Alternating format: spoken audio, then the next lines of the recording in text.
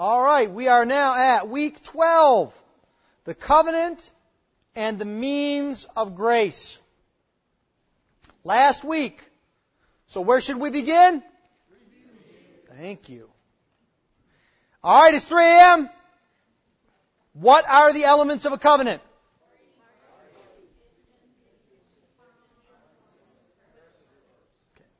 See, now you're not going to have me reminding you every week now. So now you're relying on each other.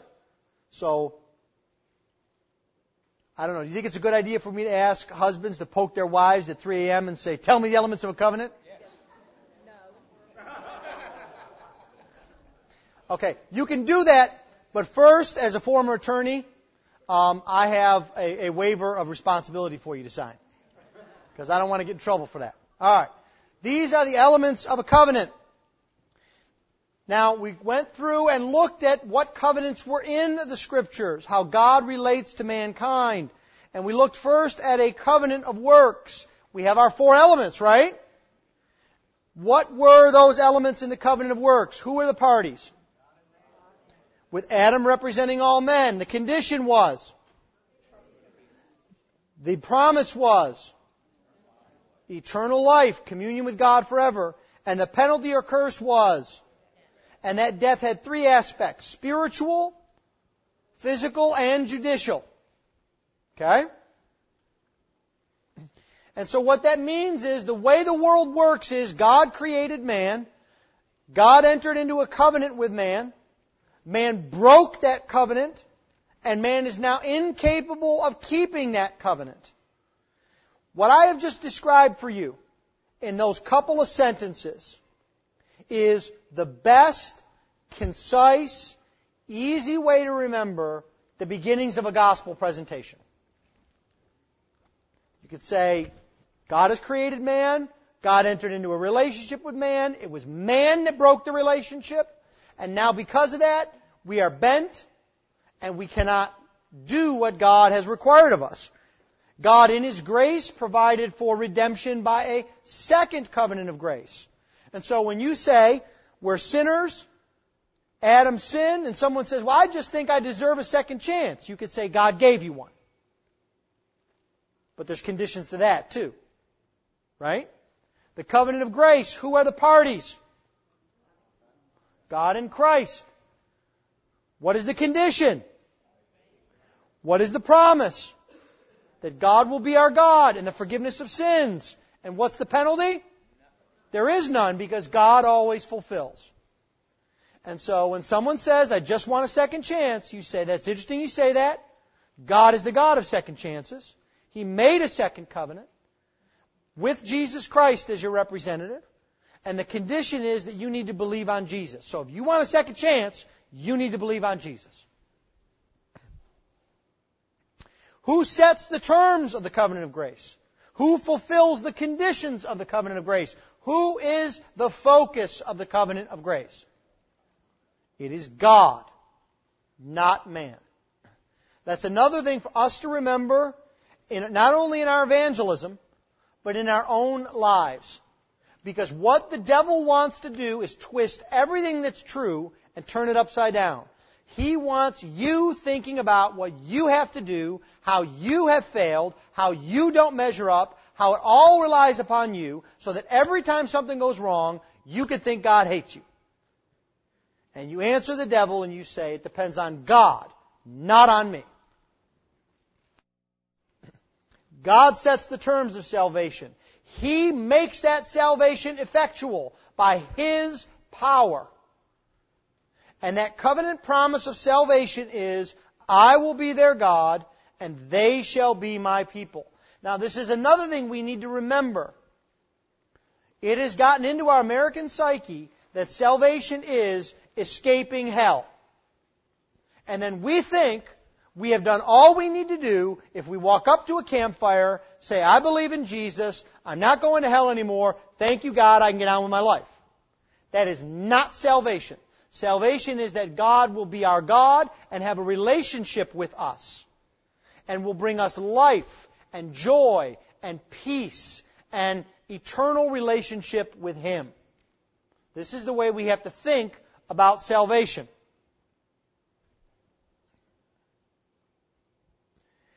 in the covenant of grace, what essentially happens? Essentially, God credits the righteousness of Christ to the believer. Now, if you think about under the covenant of grace, the fancy theological term, which you can use in Starbucks, is imputation. Someone says, I don't understand how this Jesus thing works. While they're sipping a latte, you say, well, you need to understand imputation. The unfancy way when you're talking with kids is credited, counts. And there are 3 great imputations in the Bible. Adam's sin is credited, accounted to us when we are in Adam. Our sin in Christ is accounted to Jesus. He could pay for it for us. And Jesus' righteousness is counted as ours. Every time He obeyed, every time He did not sin, is credited to our account. It is a transfer from being under Adam with death and sin and misery to being under Jesus. And if you think through this, not only is that biblical, it is richer than the way we see the gospel presented every day. And people wonder, well, why would God forgive us? Well, why would Jesus do this? Why should I believe? This gives us a structure because it's in the context of a relationship. People understand relationships. God wants a people for Himself. Jesus wants a people. He will win a people. And so He will do whatever it takes. You talk to any mom. She will do anything that it takes to keep her kids safe, right? They understand that. And you say, that's the way Jesus views His people. He will go to the uttermost to get His people. And then people can kind of make some sense of that. How does God relate to us? Well, under the covenant of works, there is Adam. The watchword is do this and live. The only problem is now, none of us can do. So if we can't do this and live, what do? We don't do this and we die. The alternative is not to try harder at doing. The alternative is to be under Christ, where the motto is, the just shall live by faith. Now, even that phrase, which comes from Habakkuk and then is picked up by Paul in Romans, in some sense makes no sense. How are people who are just living by faith? The just live by doing things right. That's how you tell whether someone's just or not, right? The only way this makes sense is if Jesus has worked on our behalf. It's the only way it makes sense. So it crystallizes the gospel for us. It doesn't allow us to play on the ends, on the parameters, and find some benefit in us. Now, if we are saved in a relationship context, if we are saved to a relationship context, covenantally, we looked and we saw that that meant that all of the things that flow from salvation have relationship contexts. That's what a covenant is. So, if you're talking to a coworker, or a fellow teacher, or a student, you don't need to say, you need to understand the covenants and separating animals and asymmetrical synergism. Although I do like when you use that. All you need to say to somebody is, do you understand what it is to be in a relationship? Well, yeah. Well, the reason we have relationships is because God is a God of relationships. We are made in His image. Really? Explain that to me. You're off to the races. Covenantal thinking is relational thinking. The way God relates to us, the structure of that relationship is a covenant. Someone says, well, I don't know. I never heard of a relationship that had structure. Oh, you've never been to a wedding then, ever in your life, have you? No. You've actually never seen a child with a birth certificate and responsibilities, have you? Relationships have structures. As a matter of fact, most of what's wrong with the world today is trying to have relationships without structure, which means they're not real relationships, and that means people get hurt. Remember, the family is not just a bedrock of society. It is not just something that is good morally. It is founded in God and who He is. Remember what Paul says in Ephesians 3, that God is the one by whom all fatherhood is named. We have fathers because God is a father. This is another point of apologetic. We don't judge God by goodness, do we? Why? God is the standard of goodness. We don't judge fatherhood, God by fatherhood, do we? Why? Because God is the standard of fatherhood. God is the standard. There is no abstract Platonic ideal of justice or goodness or mercy. It is the personality of God. Marriage takes on a covenantal view as well, right? Because it's a picture of God's relationship with His people and specifically of Christ's covenant with His church. Paul puts it this way in one of the best passages. But I want you to understand that the head of every man is Christ. The head of every wife is her husband. And the head of Christ is God. So he's showing us the relationship that is built on a relationship with the Trinity. Now this is the best way to understand marriage. What does the Bible teach? Who is the head of the household? The husband. Does that mean it's because the husband's smarter? Or the husband's better? Or the husband's morally superior? Now you need to be careful before you answer that, because if you answer yes to any of those, what you've just said is God the Father is better than God the Son. Because that's what Paul says. Paul says God is the head of Christ. It is not about worth. It is not about intrinsic value. It is about economic setting forth. Job description, as it were. And so, as wives submit to their husbands and as husbands love their wives, it is a picture of not only Christ's relationship with the church, but of relationship within the Trinity. And so, we have to understand that there is equality there of men and women. Everybody with me so far? Nod your heads. There you go, that's good. It's not bobblehead night, but still, it makes me feel good. All right. We saw in work the same sort of thing. That not just in the home, but outside the home. Let me again encourage you. There is a curse going on in America today that says that the way we view God and our relationship with the Lord is compartmentalized into a small area. It could be at church, it could be at home. But don't take it out to your work. Don't take it out to the public sphere. Don't take it out in your life. And the Bible doesn't tell us to do that. The Bible tells us to be wise as serpents, harmless as doves. And the Bible tells us that part of our lives is work. We were designed for work. Remember, work is not a curse.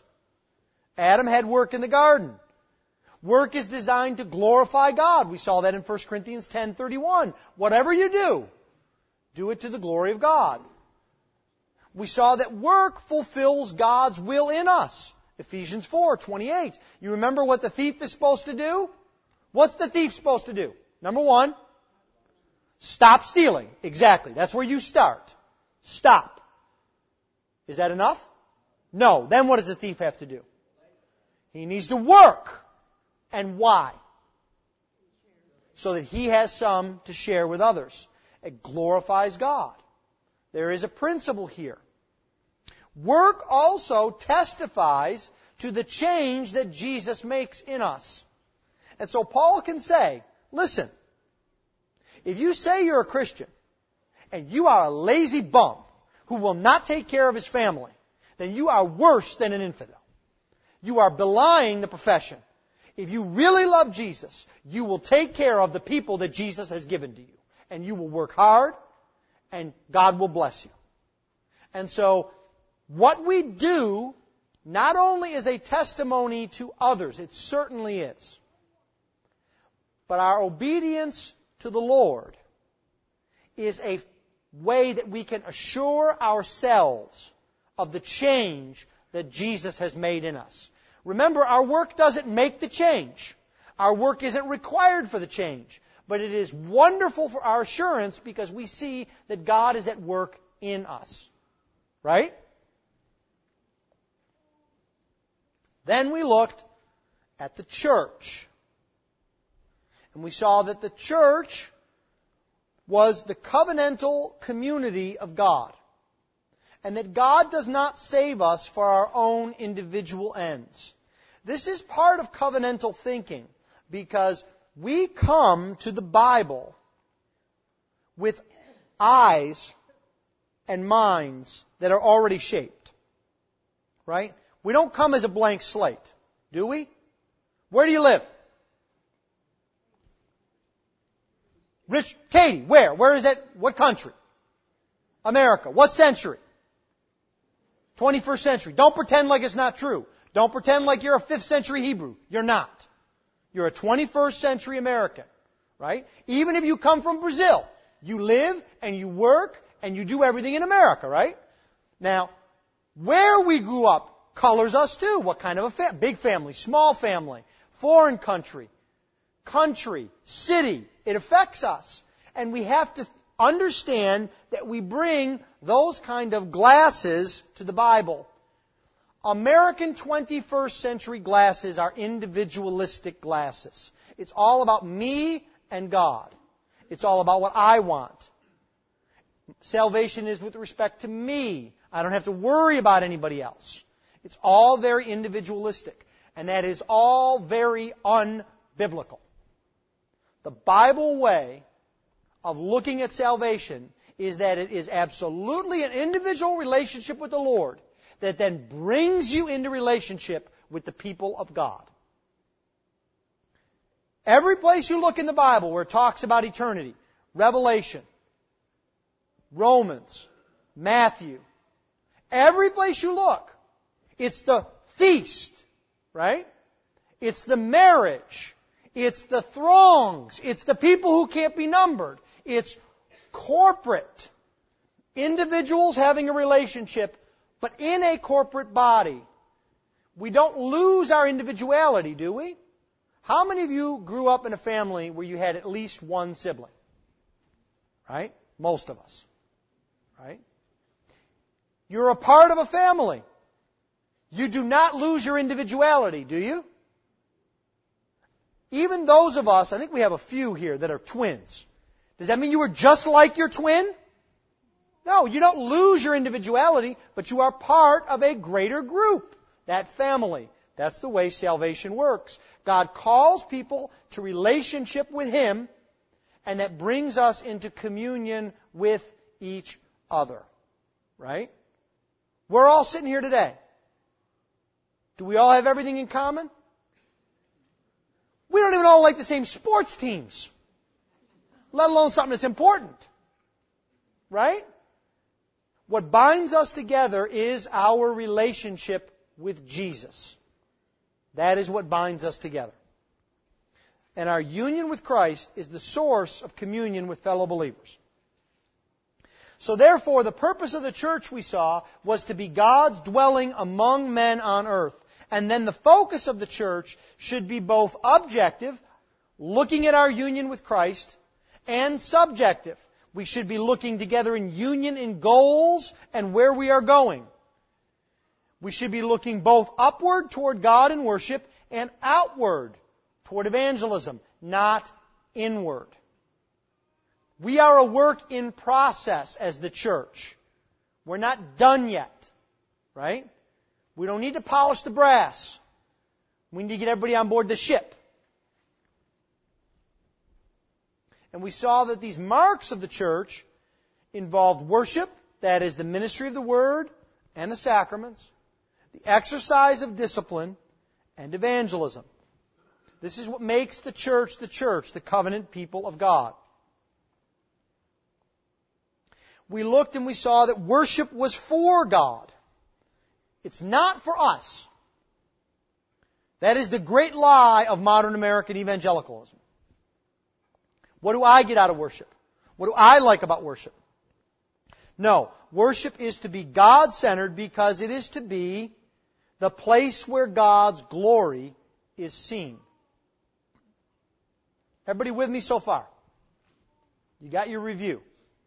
You ready to go forward? All right. So now what we're going to talk about is the means of grace. And we have to understand this principle.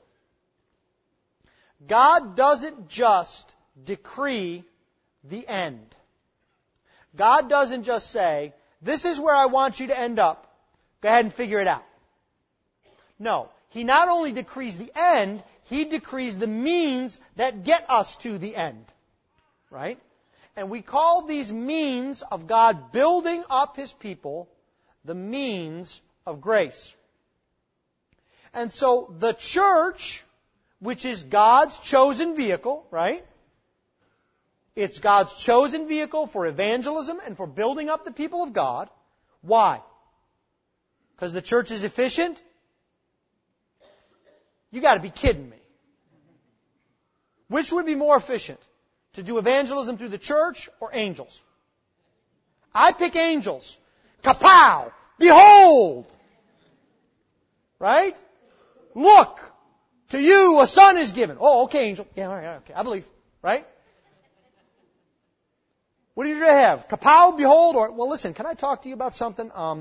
Let me see. I think it's in that. Wait, hold on a minute. My Bible here. Right? He doesn't use the church because it's efficient. He doesn't use the church because we're good at it. He uses the church, why? Because He chose it. Because it's the means. And the church administers this covenant of grace, that's the people of God, through the means of grace, through the preaching of the Word, through the administration of the sacraments, through prayer and through praise. We testify to who Jesus is to others. We build up the body of Christ. The church is the covenantal chosen instrument of God. It is the corporate expression of God's glory. It is what is designed to bring the gospel. It is the place for edification, communion, and grace. I'm telling you, this is what the church is in the Bible. Then what does that mean then for us? An expression, a local body of the church. What does that mean we need to be as Christ's church? Cheat. We need to be what? We need to be an expression of God's glory. What else do we need to be? We need to be bringers of the gospel. What else do we need to be? A place where people are built up. We don't just bring people the gospel and say, have a nice life. We say, you've just scratched the surface. I know that because I've just scratched the surface. Come along with me and let's read the Bible together. This is not just theoretical. This is exactly who Christ Church in Katy, Texas is called to be. This kind of covenantal community. The church is to proclaim God's covenant. That is His will for His people. This is what Matthew 28 is all about. Go therefore and make disciples of all nations, baptizing them in the name of the Father and of the Son and of the Holy Spirit. Well, what does that mean? Well, that means we got to have the Great Commission. We got to tell people something about Jesus. Hurry, run. Let's go tell people about Jesus. Well, sort of. Why are we going to go tell people about Jesus? We're going to go tell people about Jesus because we're declaring what the will of God the Father is. That you believe on the Lord Jesus Christ and find forgiveness of sins. And then you will obey what God has given in His Word as His children. This is the Great Commission. This is our task.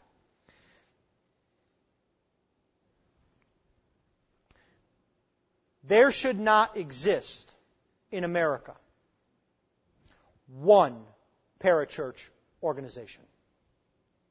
Not one.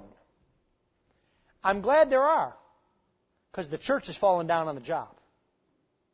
We wouldn't need Campus Crusade for Christ if the church was on the campuses. We wouldn't need the Salvation Army to feed people if the church was feeding people. We wouldn't need family counseling centers if the church was counseling people. We would need Evangelism Explosion if the church was evangelizing. Now we could stand here and woe and bemoan and etc., or we can say, you know what? God is doing things for His glory even in spite of the church. Let's roll up our sleeves. Let's get on the campuses. Let's help Campus Crusade. Let's get doing evangelism. Let's help Evangelism Explosion. Let's get working and doing what the church has been called to do. Right? This is what we are called for. Now remember, this is true of Big C Church. It's also true of Small C Church. Right? Who's the body of Christ? Y'all are, right? Not one of you two. Y'all, all y'all. Use the big plural. That's what I was told. There's y'all as a singular, and then there's all y'all, which is the plural. Nobody understands me when where I grew up, it was you guys. Use guys. Use guys. All right. What are these means of grace? They are the benefits of Christ's mediation. What does that mean? Jesus is the mediator of the covenant. All of the benefits that Jesus gets in the covenant come to us. How do they come to us? Do they float through the air? Is there a magical mystery tour? No. They come to us through the means of grace. Our catechism puts it this way. The means of grace are especially the Word, sacraments, and prayer, all of which are made effectual to the elect for their salvation. The means of grace have real power. So, one of the benefits of Christ's mediation is that we are taken out from under Adam to being under Jesus, not being under sin, but being under righteousness and life, right? How do we get from here to here? What? Faith. We have to believe, right? How do we believe? We hear the Word. So the Word creates faith in us, and then we believe, and then we are transformed. You see, there's a means of grace. It's God's work. But the Word has real power. So these means of grace are prayer, the sacraments, and the Word. Now, I want you to note here, our catechism has an interesting way of putting things to draw our attention. Moms do this. You need to clean the bathroom, especially the counter, because it's disgusting. Right? Teenage boys, right? Former teenage boys.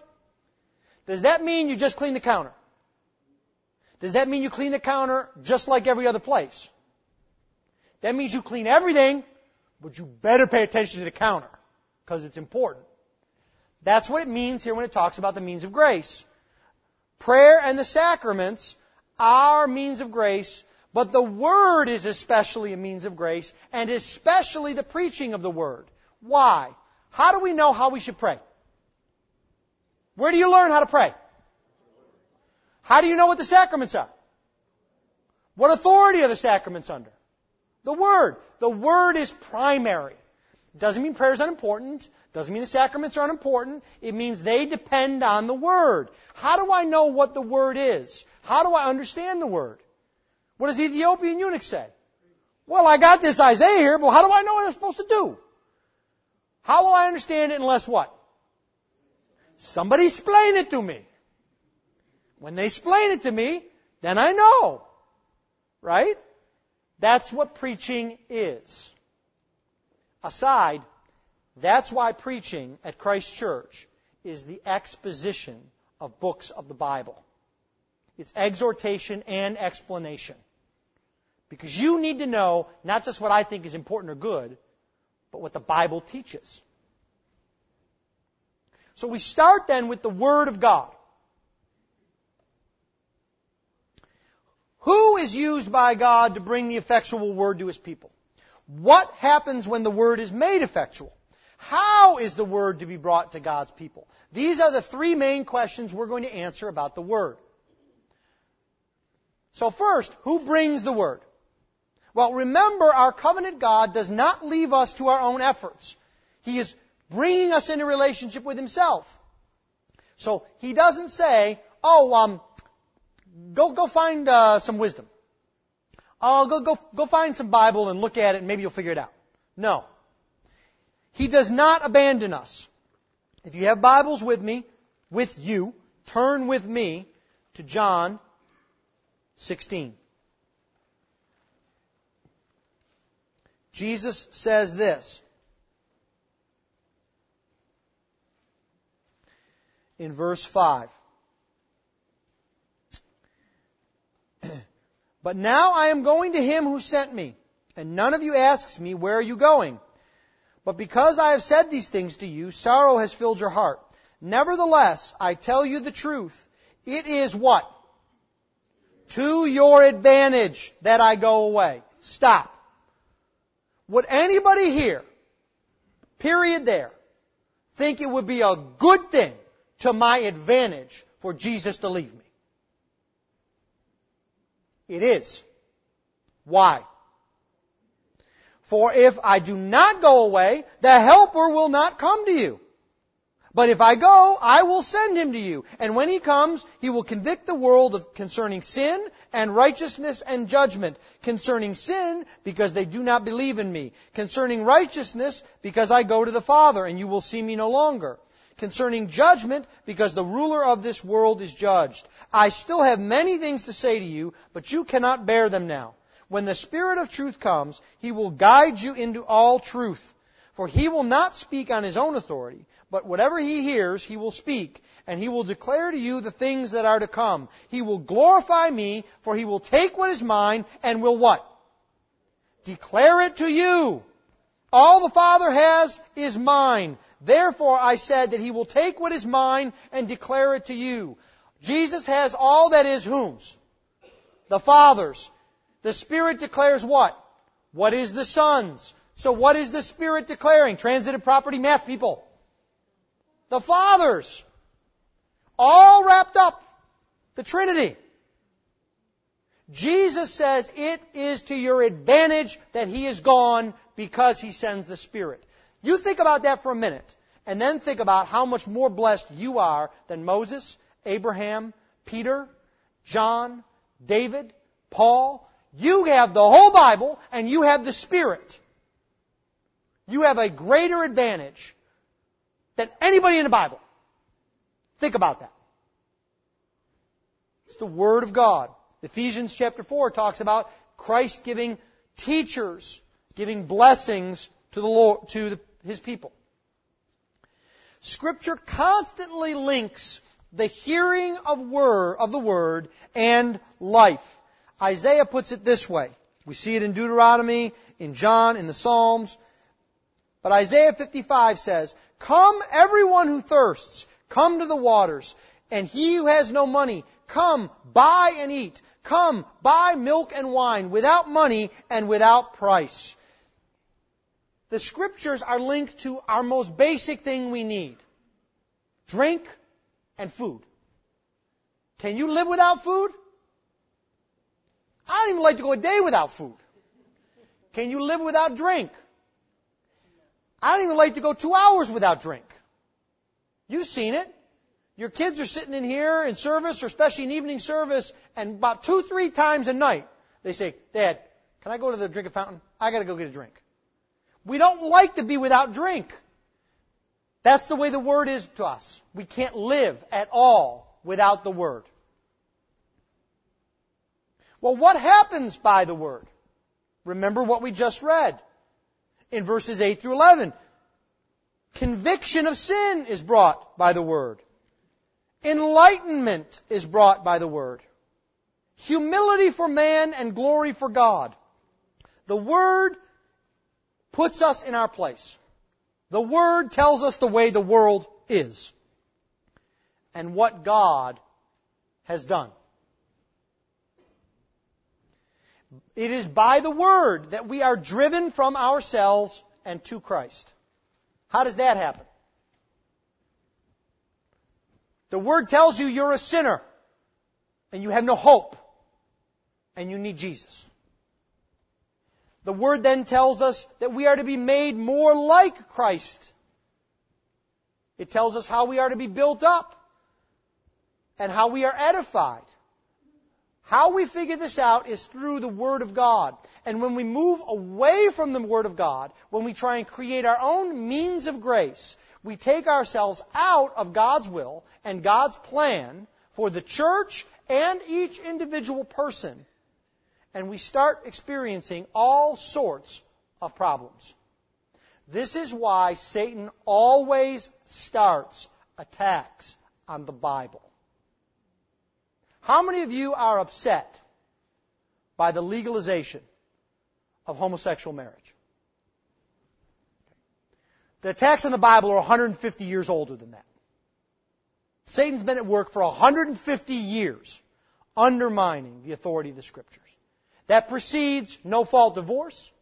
It precedes gay marriage. It precedes all sorts of ills in our society. The attacks first come on the Bible, because when Satan can get us off the Bible and get us thinking, then not only do we start making mistakes, then it's whatever 51% of the people throw their hands up for. Right? The Word is what strengthens us. You remember I have Matthew 4, but you remember in Luke 4, how did our Lord deal with temptation? Came right back with the Word to Satan. What happens by the Word? Well, that is how salvation is brought. Romans 10:14 especially. How are they to hear without someone preaching?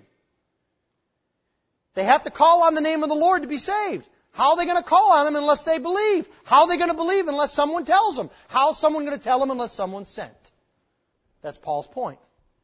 The Word is what drives evangelism. The call of the gospel goes forward by the Word. And then it's not just that it's used for evangelism. No, it's also used once we are brought into covenant relationship with God. We are established and comforted in faith. So Paul can write later in Romans 16, "Now to Him who is able to strengthen you according to my gospel," and what? And preaching. Now, how does this happen? Well, the Bible tells us that God has willed that there are two people involved in the effectual application of the Word. The first is, of course, the preacher. The second is the hearer. Right? There are two people involved in that transmission of the Word. So when the Word is preached, the preacher needs to be sure that the doctrine is sound. Paul's advice to Titus: teach what accords with sound doctrine. Preaching must be plain and in the Spirit. Now, we have been together 13 weeks, and I have taught you one mouthful phrase. What is it? Asymmetrical synergism. Imagine if you got 3 of those every sermon. Right? You wouldn't be able to know which way is up. Preaching needs to be plain and clear. Now, that doesn't just apply to the preacher. That means if you want to tell people about Jesus, you don't need to use fancy words. You can be plain and clear, which is actually biblical. Paul says, "My speech and my wisdom were not in plausible words of wisdom, but in demonstration of the Spirit and the power." Paul actually complains a little bit. He says, "I came to you with such plain speech, you didn't accept it because you wanted it to be fancier." He says, "I'm supposed to give you the Word plainly." The preacher must be diligent as he preaches. So Paul says, for example, in Acts 18, verse 25, we see that Apollos had been instructed in the way of the Lord and was fervent in spirit, and he spoke accurately the things concerning Jesus. He did a lot of work. Paul tells Timothy in 2 Timothy 4, verse 2. Come on, Timothy. There he is. He says, "Preach the word. Be ready in season and out of season." The preacher needs to be prepared and ready. Now, this is where this preacher does not like when some people preach by deciding what they're going to teach on 30 seconds before they walk in the pulpit. And they just talk. And you know what you get when you get that? You get whatever's on their mind over and over and over and over and over and over and over and over and over and over and over again. Right? It's just who we are. If I asked you to sing a song, and now, you'd sing your favorite song. And if next week I asked you to sing a song, now, you'd sing the same song. Because it's in your mind. The preacher needs to prepare. The preacher needs to know the people. That's why preachers are to be pastors. Knowing the people, knowing their hurts, knowing their needs, knowing their fears, knowing their strengths. The preacher needs to preach with a love toward Christ. In 2 Corinthians chapter 5, Paul writes this, "For if we are beside ourselves, it is for God. If we are in our right mind, it is for you. For the love of Christ controls us. Because we have concluded this, if one has died for all, therefore all have died. And He died for all, that all might live, that those who might live no longer live for themselves, but for Him, who for their sake died and was raised." If a preacher doesn't love the people, he's got no business in the pulpit. Because it's communicating that message. The preaching needs to be concerned with the salvation of sinners. 1 Timothy 4, verse 16. God, or our Lord Jesus Christ, who alone has immortality and who dwells in unapproachable light, to Him be honor and eternal dominion. No, that's 6:16. 4:16. Keep a close watch on yourself and on the teaching. Persist in this, for by doing so you will save both yourself and your hearers. The preacher needs to be concerned not just abstractly with the salvation of sinners, not just putting notches on his belt, but with a love for the actual souls of men. Horatius Bonar put it this way, "You are to preach as a dying man to dying men." We don't know that all of us will show up at evening service. One of us could be in an accident, have a heart attack, get ill. We don't know. That's the way we need to treat the Word of God. Not as something to be put off, not as something that can wait, but something that is of immediate need. And of course, the Word preached needs to be for the glory of God. But there's a job for y'all too. The Word needs to be heard with diligence and with preparation. Proverbs 8, "Blessed is the one who listens to me, watching daily at my gates and beside my doors."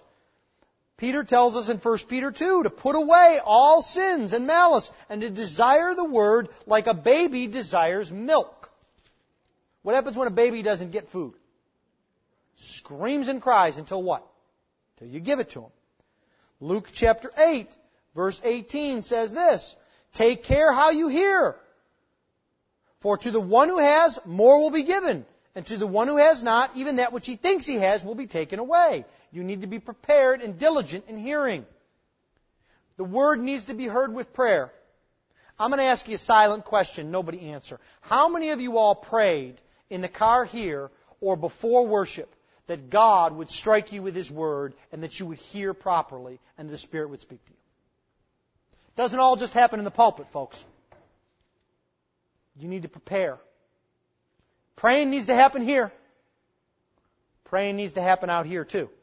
We need to hear the Word of God. You need to examine the Scriptures. I'm not perfect. You need to look. What did he really mean by that? Well, he read this passage in Luke. What does Mark say? What does Matthew say? Search the Scriptures. But you need to foremost receive the truth with faith and love. Hell is full of people that nodded their heads and say, you know what, that makes some sense to me. It needs to be mixed with faith and love. Hebrews 4 puts it this way, "They perished who did not unite their listening with faith."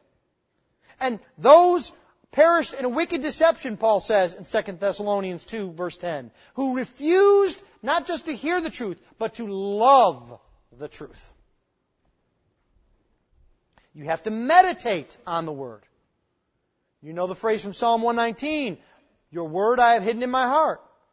Give more earnest heed to things you've heard, lest you drift away. Hebrews 2. You need to bring forth the fruit of the Word in your life. It is something that bears fruit. James puts it wonderfully.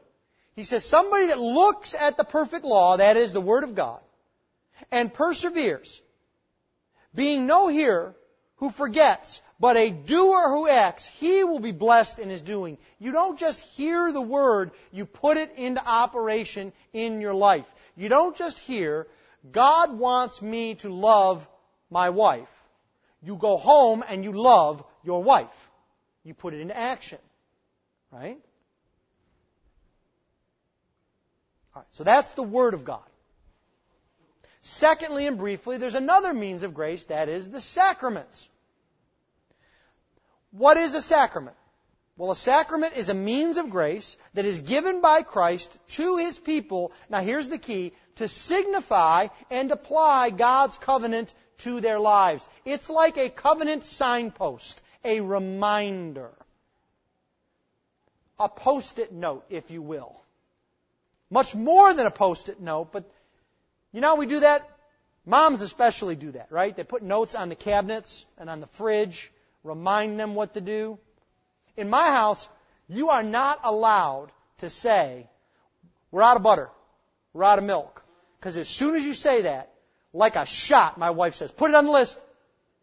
Put it on the list. I want to be reminded when I go. Don't tell me we're out of butter. Put it on the list. And you know what happens when you don't put it on the list? You don't get it. I'm just telling you. So the sacraments are like that. It's a reminder for us of God's relationship to us. Now, the sacraments don't have any power in and of themselves. They're like the Word, right? How much power does this have by itself? Looks a lot like Shakespeare, doesn't it? Or Plato? Or Descartes? Or magazines, People magazine, right? It's ink on white with words. There's no power in the Word itself. The power is in the working of God through the Word because it is His means of grace. The same is true of the sacraments. They are like the Word. They depend on the work of the Spirit. And they are signs and seals, visible sermons, if you will. And they cannot therefore be separated from the Word. They are signs of the covenant. Now, a sign is something that makes something else known. The sacraments don't declare something about themselves, but about God's grace. Right? If we were to get in a car and drive east and see a sign that said Beaumont, is the sign Beaumont? What does the sign do? It tells us where Beaumont is. Right? And if we want to go to Beaumont, do we go to the sign? We actually go to Beaumont, don't we? The sacraments are the same way. They don't point to themselves. We don't get caught up in them. They point us to God and His grace. One example here. Moses' rod was a sign that God appeared to him. It drives me nuts. I love things like Indiana Jones and the Raiders of the Lost Ark. Somehow I think as Christians we think it's like Indiana Jones. Like if Pharaoh would have gotten a hold of Moses' rod, Pharaoh could have done whatever he wanted, right? I mean, seriously. This is the Ark of God, and somehow if the Nazis get it, they're going to use God as a weapon. No. It is not in the thing. It is in pointing to the power and the grace that's there in God. There are not only signs, they're also seals. Seals authenticate or confirm something. Its benefit is for the recipient, not the giver, to tell the recipient they have something. It doesn't cause something, it only confirms it. The best example of this is a diploma. Is a diploma your education? Is a diploma your knowledge? No, a diploma isn't even a lot of money you spent on it, is it? No. The diploma is a confirmation that you have done the courses and gained the knowledge. It's a confirmation. You can hang it up on your wall and be reminded, I did do that, didn't I? Right? But the diploma is nothing in and of itself. It is a sign and a seal. It declares that the authorities say something is so. And the sacraments, therefore, are a covenantal gift from God. They come from God. They are only things commanded by God to be a sign of His covenant. And this is why we have the sacraments of baptism and the Lord's Supper. Because they are commanded by God. So what do we see here? In conclusion, we see here that God Himself is bringing together a family. And He is doing this not just by declaration, but He is holding our hands, as it were. Bringing us not just the ends, but the means. Not just salvation, but also the means of salvation through the Word, through the sacraments, and through prayer. That's why these things are so important. That's why we attend on them. That's why we guard them zealously. Because they are ways that we can see and hear from God. Thank you for being with me this class. I hope it's been of some benefit to you. I hope it hasn't overwhelmed you with material as we tried to go quickly. I hope that in years to come, I can tug on your elbow and you'll spit out the 4 elements of a covenant. And then give me a little asymmetrical synergism on the side. All of this material is up on the website. All the lectures will be. All of the audio will be. All of the handouts will be. And if you have questions in weeks and months to come, feel free to ask.